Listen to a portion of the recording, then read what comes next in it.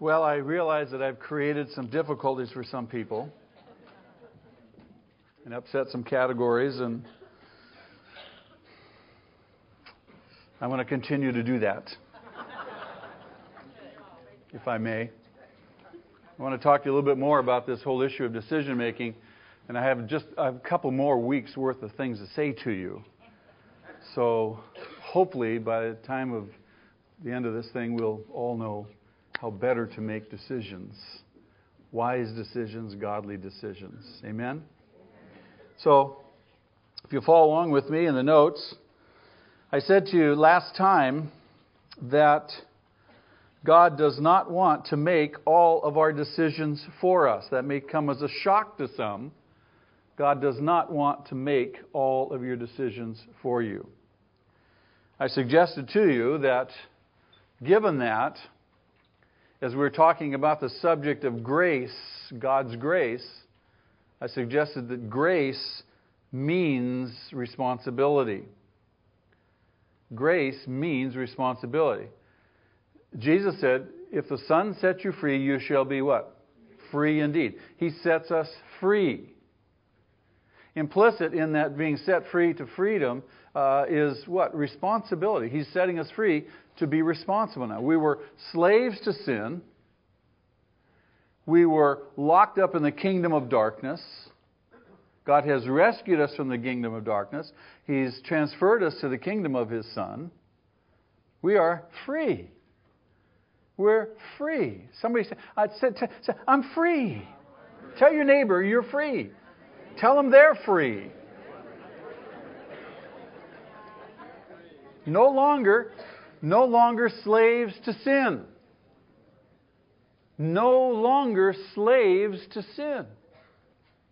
That is momentous. We've been set free. Now, ask your neighbor, what have you been set free for? See, now that's the question. Have I been set free to just do whatever I want? License? I have license to do whatever I want? No. Let me call your attention to Galatians chapter 5, verse 13. It'll be on the screen for you. Paul says, you, my brothers, were called to be free. He says, but do not use your freedom to indulge the sinful nature. Rather, what should we be doing? Serve one another. I'm set free so that I can now serve. The implication is, while I was still a slave of sin, I couldn't serve. I wouldn't serve. I didn't have the desire, the inclination, the ability, the power, the freedom to do it. Now I can.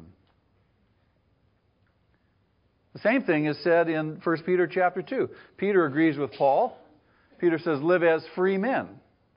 But do not use your freedom as a cover-up for evil. Live as servants for God. So we're set free so we can serve God, and we're set free so we can serve one another. Doesn't that sound kind of like love God with your whole heart, mind, soul, and strength, your neighbor as yourself? See a correlation between those? And that really is the highest calling, isn't it? When you begin to understand your dignity as a human being, made in the image of God, and God sets you free, He's in the process of restoring the wonderful image that was distorted by sin. Part of that dignity is the fact that we get to serve the living God. We get to do His will. And part of that will is by serving and helping and blessing one another.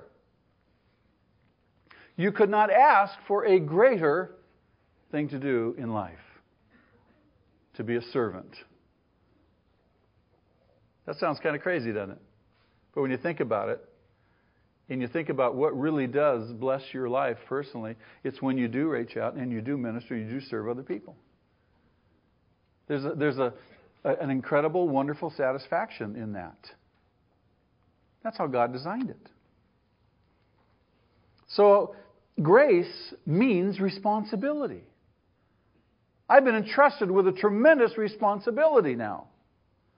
And responsibility means, among other things, learning to make wise decisions. Let me say that again. Responsibility means learning to make wise decisions. And so God does not want to be all the time telling us what to do. We're not robots. We're not a glove that He fills the glove. We are unique beings. He's given us intellect, personality, personhood, will. We are tremendously, wonderfully made. And God has a great plan for each one of us. So He wants to make us into the kind of people, not that He tells us all the time what to do, He wants to make us into the kind of people He can trust. He wants to make us into the kind of people who so deeply understand and love His will that He can set us free to do it. Isn't that a great thought? That we understand His will. We love His will so much that He can trust us. He can set us free to do His will. You say, what about God's will? What about God's purpose? Is it good? Yes. Is it desirable? Is it the best thing? Yeah. Listen to what Jeremiah says. Jeremiah chapter 29, verse 11. Nearly everybody knows this verse. The context is God is speaking through the prophet Jeremiah to the captives in Babylon, all of the people from Judah have been taken captive up to Babylon. They've been up there for 70 years. God is promising that He's going to restore them. He's going to bring them back into the land. They're going to possess the land again. In the midst of their despair, in the midst of their hopelessness, Jeremiah gives them some hope. And God says, I know my plans for you. I know what I'm doing. And He characterizes His plans as plans to prosper His people, not to harm them, plans to give them a hope and a future. You say, well, that's well and good, but He was speaking to the captives in Babylon. How does that apply to me? Because the same principle holds true for us. God is the same yesterday, today, and forever. His promises to Israel are the same to us. We are His people. And so you extract the principle out there. God's plans are to prosper our life, to bless us, not to harm us. We can take comfort in that. Lord, I'm not afraid of your will. Your will is, as Paul says in Romans chapter 12, verse 2, your will is what? Good, pleasing, and perfect. So His will is the best. He has our best interests at heart. He knows He made each one of us. He knows where we fit. He wants our best. His will, His purpose for our life. Now, when you're looking for God's will and purpose, when you're trying to discover God's will and purpose for your life, you find that they're contextualized always in three things. These three constants are always going to describe God's will with respect to your life. Three simple things. These aren't new. The first is, obviously, your relationship with Jesus Christ. You cannot possibly be in God's will unless you're in a relationship with Jesus Christ. Jesus says Himself in John chapter 6, verse 40, "For my Father's will is that everyone who looks to the Son," meaning Himself, "and believes in Him shall have eternal life." And when does that eternal life begin? The moment you believe. The moment you believe. So God's will for your life, His purpose for your life is contextualized first in a relationship with Jesus. I want to know God's will for my life. Are you in a relationship with Jesus Christ? In Acts chapter 22, verse 14, Paul is rehearsing and recounting his own conversion experience. And he quotes the words that were spoken to him by Ananias. He says, "God has chosen you to know His will and see the righteous one and hear the words from His mouth." Obviously, how am I going to know His will except that I'm in a relationship with Christ and that I know His will? I hear His words. The second dynamic that is necessary for knowing and understanding, contextualizing God's will, for you finding it, is the necessity for holy living. So first of all, I want to be in a relationship with Jesus. And secondly, it's important that I know that includes holy living. Ephesians 1:4 says, "For he chose us in him before the creation of the world to be holy and blameless in his sight." So God's will is always going to include a relationship with Christ. It's always going to include holy living, an orientation in that direction. 1 Thessalonians 4:3, "It is God's will that you should be holy." And thirdly, God's will include the commission to serve. We already saw that in the Galatians and 1 Peter passage. The commission to serve. And we serve through the exercise of gifts, fundamentally, primarily. Romans chapter 12. The Apostle Paul says this. Verse 1, "Therefore I urge you, brothers, in view of God's mercy." Has God been merciful? Oh, absolutely. I mean, every day our prayers ought to be, "God, thank you that you are merciful. Thank you for your mercy towards me. Thank you for your mercy towards me. Thank you that you have not given me what I deserve. Rather, you've given me what I don't deserve. Thank you, you've been merciful towards me." So he says, in view of God's mercy, I urge you to what? What does he urge us to do? Offer our bodies as living sacrifices, holy and pleasing to him. Offer our bodies as living sacrifices. Living sacrifices. Sacrifice, that's the word. Implicit in that word is what? Service. As opposed to dead sacrifices. Paul was remembering all the dead sacrifices of the Jewish system. He says, not a dead sacrifice, a living sacrifice. You know, they'd put those dead animals on the altar, burn them up. He had that picture in his mind. Somebody said the problem with a living sacrifice, as soon as you get on the altar, it wants to wiggle off. You get committed. "Oh, yes, Lord, I'm fired up. I'm committed. I want to serve you." You know, that's Sunday morning. Then Monday morning, you go, "Oh, maybe. I'm going to read my word every day. I'm going to read the Bible. Yes, Lord." Monday morning comes. Wiggle off that altar. Living sacrifice. If you keep in view God's mercy to you, chances are that you will, in fact, offer your body as a living sacrifice. Everything you are. So as we think about those things, and as you read the Bible, never, beloved, are there any instructions for finding God's direction. Now you would think that odd. You would think that in this book, certainly there are instructions for finding God's direction, for making the right decision. How many people have found themselves saying, "I want to make the right decision. I want to marry the right person. I want to get the right job. I want to live in the right neighborhood." Right? I want to have the right kids. I want to go to the right school. Right? We find ourselves saying those things and pursuing those things, and we say, it makes sense to us. It seems logical that we should do the right thing. And so we think that God will lead us into the right thing. And nowhere in the Bible do we find explicit directions for finding the right thing in that sense. So we want that. We want to find God's direction. We want to pattern our lives, and many of us have found ourselves patterning our lives, as we said last week, after the direction method. God, direct me. Direct me, and I'm waiting to hear a voice. I'm waiting to be inspired.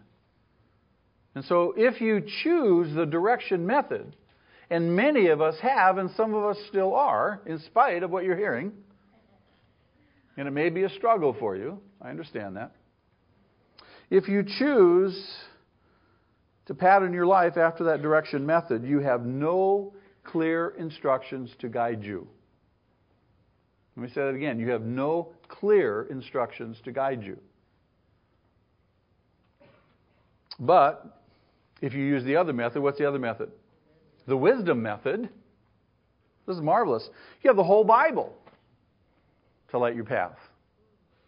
You have the whole Bible. You have the manufacturer's handbook to tell you what and how to do. Psalm 1, marvelous psalm, first 3 verses, familiar to many of us. Blessed is the man who does not walk in the counsel of the wicked, or stand in the way of sinners, or sit in the seat of mockers. But his delight is in what? The law of the Lord, the Word of God. He delights in the Word of God. He says, and in the law of the Lord, or on His law, in His Word, he meditates 15 minutes every morning. No? What did you say? Meditates what? Day and night. You say, well, I have to go to work, I have to go to school, I have to do this, I have to do that. Understanding. But the point is that this is the most important thing in a person's life. God's Word. As a result of meditating in God's Word, look at what he says in verse 3. Look at this person's life. That person will be like a tree planted, literally, firmly, deeply planted, immovable, planted by streams of water, constantly nourished. And it yields its fruit in season, its leaf does not wither, and whatever he does, he prospers. Whatever he does, he prospers. Now, I'm going to suggest to you, that is a description of following the wisdom method and not the direction method. That's a result of somebody who is seeking God's wisdom through His Word. The Scriptures, the Bible, is full of truth. It's full of principles. It is full of teachings to enable us, very simply, to become wiser and wiser and wiser about God's purposes and about God's ways, so that we can learn to make the kind of decisions that actually please Him. Who wants to make decisions that please God? Yeah. Well, how are you going to know how to make those decisions? Are you just going to kind of sit on a rock and wait to be inspired? Or are you going to sit on the rock and read this book and say, Lord, teach me, instruct me? And so many people are just waiting to be inspired. They're looking for direction. They're waiting to hear a voice. Remember, there are many competing voices. The key, if I can say it this way, the key to the problem of making God-honoring decisions. What kind of decisions? The key can be found in the principle of stewardship. Turn to Matthew's Gospel, if you will, chapter 25. Again, a familiar passage to most all of us. Matthew chapter 25, this is the parable of the talents. Here's the key. You find the key to the problem of making God-honoring decisions is found in this principle of stewardship. Again, he says, verse 14, again, it will be like a man going on a journey who called his servants and entrusted his property to them. To one he gave 5 talents of money, to another 2 talents, and to another 1 talent, each according to his ability. You might want to underline those words. God doesn't give you any more to be required of you than He knows that you can deal with and handle. Each according to his ability. And then he went on his journey. The man who had received the 5 talents went at once and put his money to work and gained 5 more. So also the one with the 2 talents gained 2 more. But the man who had received 1 talent went off, dug a hole in the ground, and hid his master's money. After a long time, the master of those servants returned and settled accounts with them. There's always going to be a settling of accounts, isn't there? Yes. The man who had received the 5 talents brought the other 5. Master, he said, you entrusted me with 5 talents. See, I have gained 5 more. His master replied, well done, good and successful servant.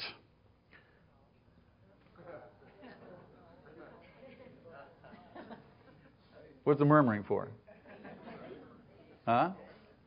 Faithful servant. Faithful. Just faithful. Well done, good and faithful servant. You have been faithful with a few things. I'll put you in charge of many things. Come and share your master's happiness. The man with the 2 talents also came. Master, he said, you entrusted me with 2 talents. See, I have gained 2 more. His master replied, well done, good and faithful servant. You have been faithful with a few things. I'll put you in charge of many things. Come and share your master's happiness. And then the man who had received the 1 talent came. Master, he said, I knew that you're a hard man, harvesting where you have not sown and gathering where you have not scattered seed. And I was afraid.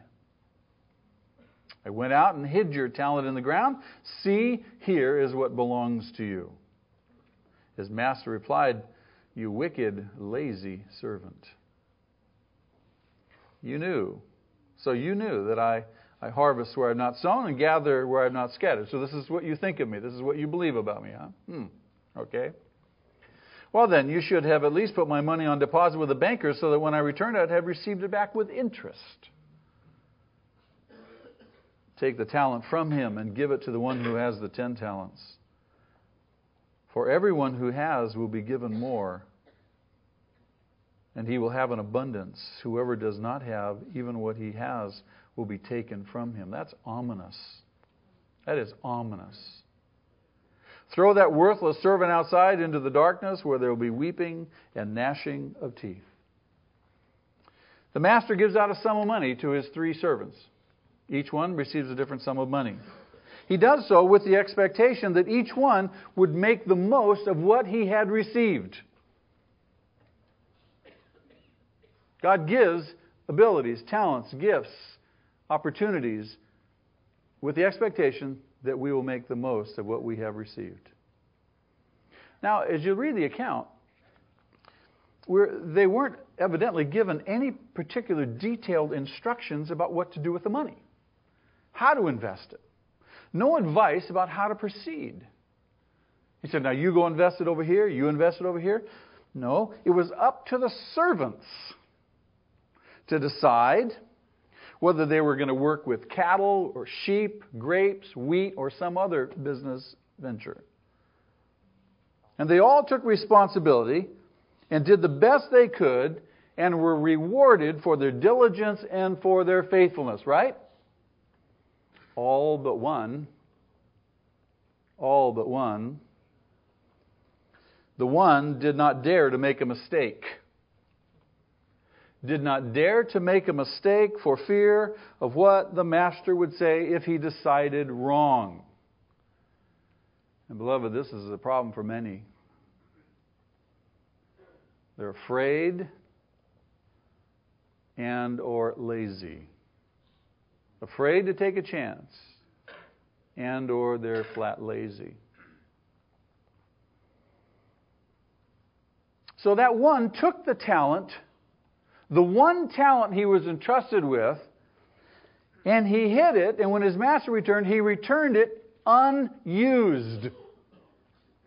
Write that down. He returned the talent unused. Am I using what God has given me? And it was he and he alone that earned his master's anger. It was only he who earned his master's anger because he refused to take responsibility for using what the master had given him. He would not take the risk of choosing on his own. You say, well, can't we just understand? I mean, the guy, no, look at it. He was given according to his ability. God knew exactly he was expected to take what he used. He's not a helpless victim. He was expected by the master to put that to work. You and I, beloved, are expected by the master to take what he's given us and to do something with it. Does that make sense?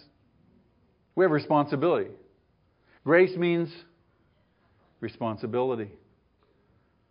Grace means responsibility. Ask yourself, which of these stewards am I most like? Am I like the steward who received the 5 talents and I'm making 5 more and glorifying God? Or am I like the steward who have 2 talents? Or am I like the steward with the 1 talent? Am I immobilized by fear? Have I gotten the habit of being afraid to step out and risk and make some decisions, God-honoring decisions? Do I not know which way to go? Am I waiting for someone to tell me what to do and how to do it? Beloved, God has given us gifts to use for Him, and it's up to us to use them. It's just simply up to us to use them. We can't wait for a telegram from headquarters. We can't wait for a voice from heaven. We must start moving. We must start moving for Him. Serving Him, using our gifts for Him, giving our lives for Him in the best and fullest way we know how. You've heard the saying, if there's something worth doing, it's doing what? Doing well, right? I'm going to suggest to you that if you're just getting started, rephrase it. If there's something worth doing, it's worth doing, at least in the beginning, badly. Because everybody getting started does it badly. But you're afraid of doing it badly, so you won't do it. Right? Ron, when you first started witnessing the Palestinians, did you do it badly or goodly? Badly. But as you continue to do it, you did it better and better. By the way, Moran's back from Israel, so after the service you can love him up. And when he's a little bit more acclimated, we'll have him come and share a little bit, okay, about his experience. Welcome back. Always, certainly, at any time, God can step in, can't He? Always, at any time, God can step in with other orders, or He can turn us here or there by His providential guarding. He is God. He can do what He wants. But ordinarily, in the meantime, we must be doing our utmost to use what He's given us in His service, even if we start out badly. Because if you start out badly and you keep doing it, maybe you'll get better at it. God cannot, as the saying goes, steer a ship that is dead in the water. You got to be moving. You got to be moving. So we see clearly that Scripture teaches us about this very issue. That decisions must be made on the basis of wisdom. But not only Scripture, experience teaches us that. Life teaches us that. It's a common principle. Decisions must be made on the basis of wisdom. For example, what happens to a child if his parents make all of his decisions for him? What happens to that child? He's damaged. He's stunted in his growth. He never learns how to step out. Warped, unable to choose, unable to act as a mature or maturing human being. That lady came up to me last night just terrified because she's been making all of her decisions for her kids. Oh, have I ruined them? I said, no, but just stop making the decisions for them. Parents don't always make the right decisions or the best decisions or the wisest decisions, right? Parents are fallible. They frequently make wrong decisions for children. But even if every decision they made was right, wouldn't the child still suffer? Surely. And the fact that they were right makes it even worse for the child. At least if the parents were wrong some of the time, the child would have an excuse for asserting himself and making some of his own decisions. But if the parents were always right, that would certainly never happen.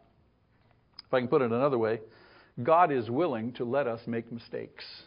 I can make mistakes. God is willing to let us make mistakes. Is that not marvelous? And sometimes very tragic ones. I hope that's freeing to you. But the idea is even when we make mistakes, He wants us to begin to at least learn by them. Duh. I could have had a V8. Right?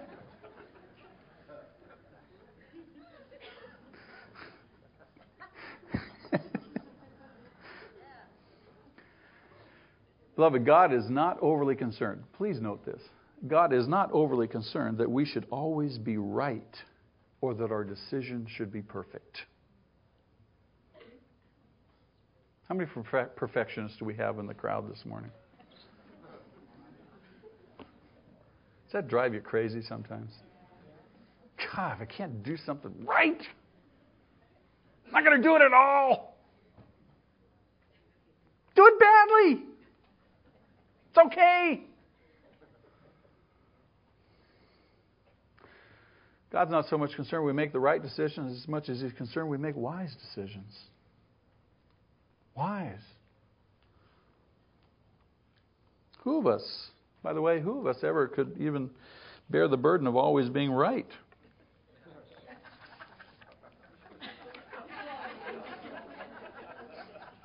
You ever been around somebody who's always right?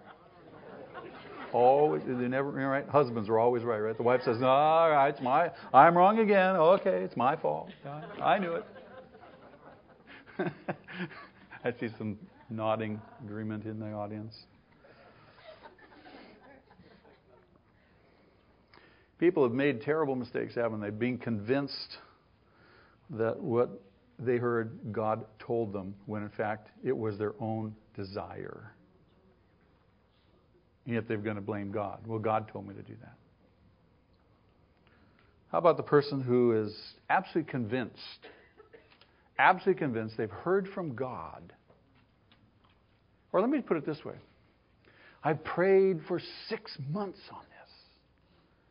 And I know that God wants me to do this. Prayed for 6 months.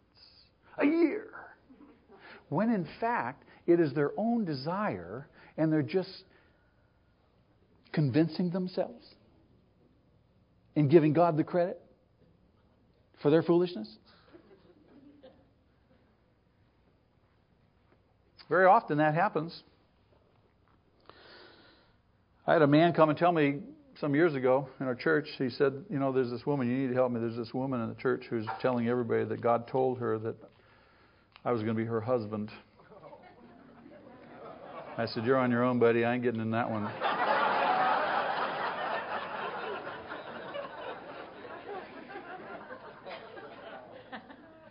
And then another occasion, a young woman came and said, she says, this man came and told me that he'd been praying and that God said that I'm to be his wife. And I said, well, what do you think about that? She says, well, God hadn't told me. I said, well, you go back and tell him, well, God hasn't told me.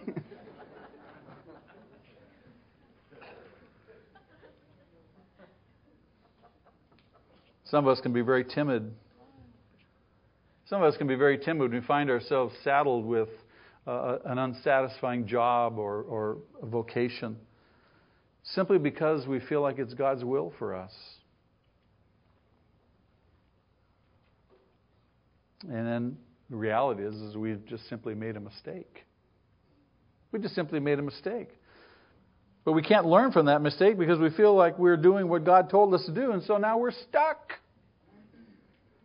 And someone asked me, well, does that work for marriage too? No, it doesn't work for marriage. You are stuck.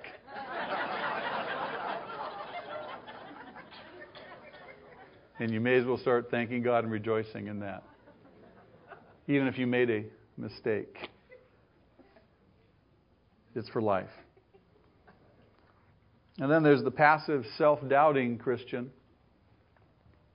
who never learns to take risks or strike out on his or her own. That person has to wait till they hear the voice of God before they can make any important move. The reality is they never really hear that voice. And so they're dead in the water. They're stuck. They never do anything. What a tragedy. Or if they do hear the voice, he no sooner begins to act than he begins to fear that maybe his decision is wrong. Begins to vacillate, begins to wonder, was that me or was that God? You see, when you're locked into this direction method, you're always wondering, is that you or is that God? Now you can convince yourself, but I know God's voice. As I said, there's lots of competing voices out there, and the devil disguises himself as an angel of light.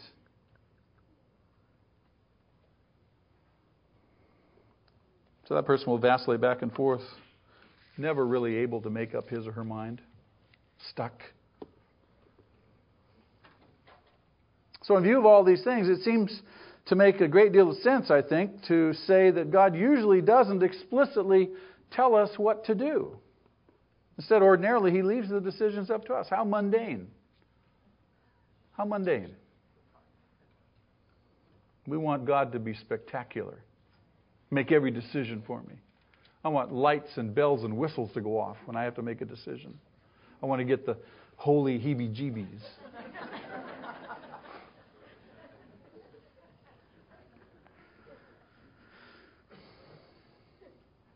You see, when we take this God-given responsibility, when we begin to act on this God-given responsibility, that's when we begin to grow. That's when we begin to grow. And that's when we begin to grow in wisdom. In fact, we grow not only in wisdom, but we also grow in our own heart commitment. Think about this for a second. If we wait for God to tell us what to do in every particular situation, we very easily slip into a passive Christianity. We're passive in our faith. We content ourselves really with the idea that we're doing what God told us to do, and therefore we're pleasing to God. And we're just being passive. But God wants more than a passive obedience. God wants active, choosing, outgoing love and service. He wants people stepping out, and He wants you stepping out in faith because of what you already know. Those three parameters that we talked about earlier. I have a relationship with Jesus Christ. He's called me to holy living, and He's called me to service. Within the confines of those three parameters, I know a lot about God's will, and I can determine the choices I make. Outgoing. Stepping out. Not waiting to be invited. See a need, go fill it. Go minister. Go serve. Go help somebody. Go be a blessing. Don't say, well, I haven't heard from God yet. I want to gag when I hear that. I absolutely want to gag when I hear that. You have heard from God. Open your book and read it. Our commitment, by the way, is not measured, this is important, our commitment is not measured by whether or not we are prepared to say yes to some explicit commands that God may make on us. It's not, no. Our commitment is to be measured by our willingness, notice this, to throw our whole being, living sacrifices, throw our whole being into holy living and giving ourselves in service for others. That's how our commitment is measured. Am I really willing to go for it? Am I willing to make and go on making the kind of decisions that in fact reflect a total abandonment to God's will? Am I abandoned to this? Let me read to you again from Matthew's Gospel, chapter 16. Jesus' words, very simply stated. Verse 24, Jesus said to His disciples, if anyone would come after me, he must deny himself, take up his cross, and follow me. Deny himself. Say no. No to what I want, and yes to what God wants. But it's not just saying no, it's actually taking up the cross. And the cross, remember, was an instrument of death, so I must die to myself. Now, a lot of us don't want to do that. So we don't follow Him. We don't step it up. We just say, well, I haven't heard from God yet.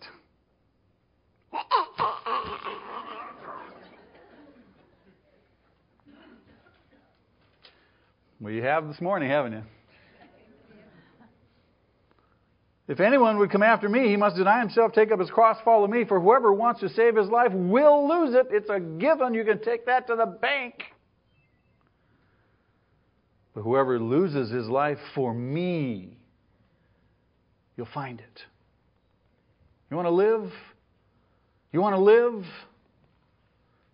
Live for Jesus. Follow Him. What good will it be for a man if he gains the whole world yet forfeits his soul? Or what can a man give in exchange for his soul? For the Son of Man is going to come in His Father's glory with all of His angels, and then He will reward each person according to what he has done. Beloved, our decisions must not be merely those that God dishes out, though He may speak to us, and if He does, we must obey. They must be an expression. Our decisions must be an expression of a mind that knows and understands something of God's purposes and of a heart in love with those purposes. Simply stated. Sold out. Sold out to the love of Jesus Christ for doing and ministering and being a servant, ready to do all that He calls on us to do, ministering His grace and His love, His mercy that He gives to us, we pass it on. Freely you have received, freely give. Amen? Kind of easy, kind of simple. Would you agree? Wisdom. So no longer do you say, I want to make the right decision. No, I want to make a wise decision. I want to make a wise decision. I want to school my mind in the Word of God so I know His truth and know His principles so I can make wise, God-honoring decisions. And then if you make a mistake, Romans 8:28 covers it, doesn't it? The great safety net of the Bible. Hallelujah. Next time we're going to talk about some principles that should in fact govern our decision making. We're going to get a little bit more specific next time. So let's pray. Lord, again, we're thankful for your grace to us. And thank you, Father, for Jesus who sets us free from the grip of sin and from fear. And thank you for the confidence that we have not received a spirit of fear again, but a spirit that says, cries out, Abba, Father. We love you this morning. We love your word. We love your church. We love your will. We love your purposes. Thank you, God. Thank you, Lord. Amen.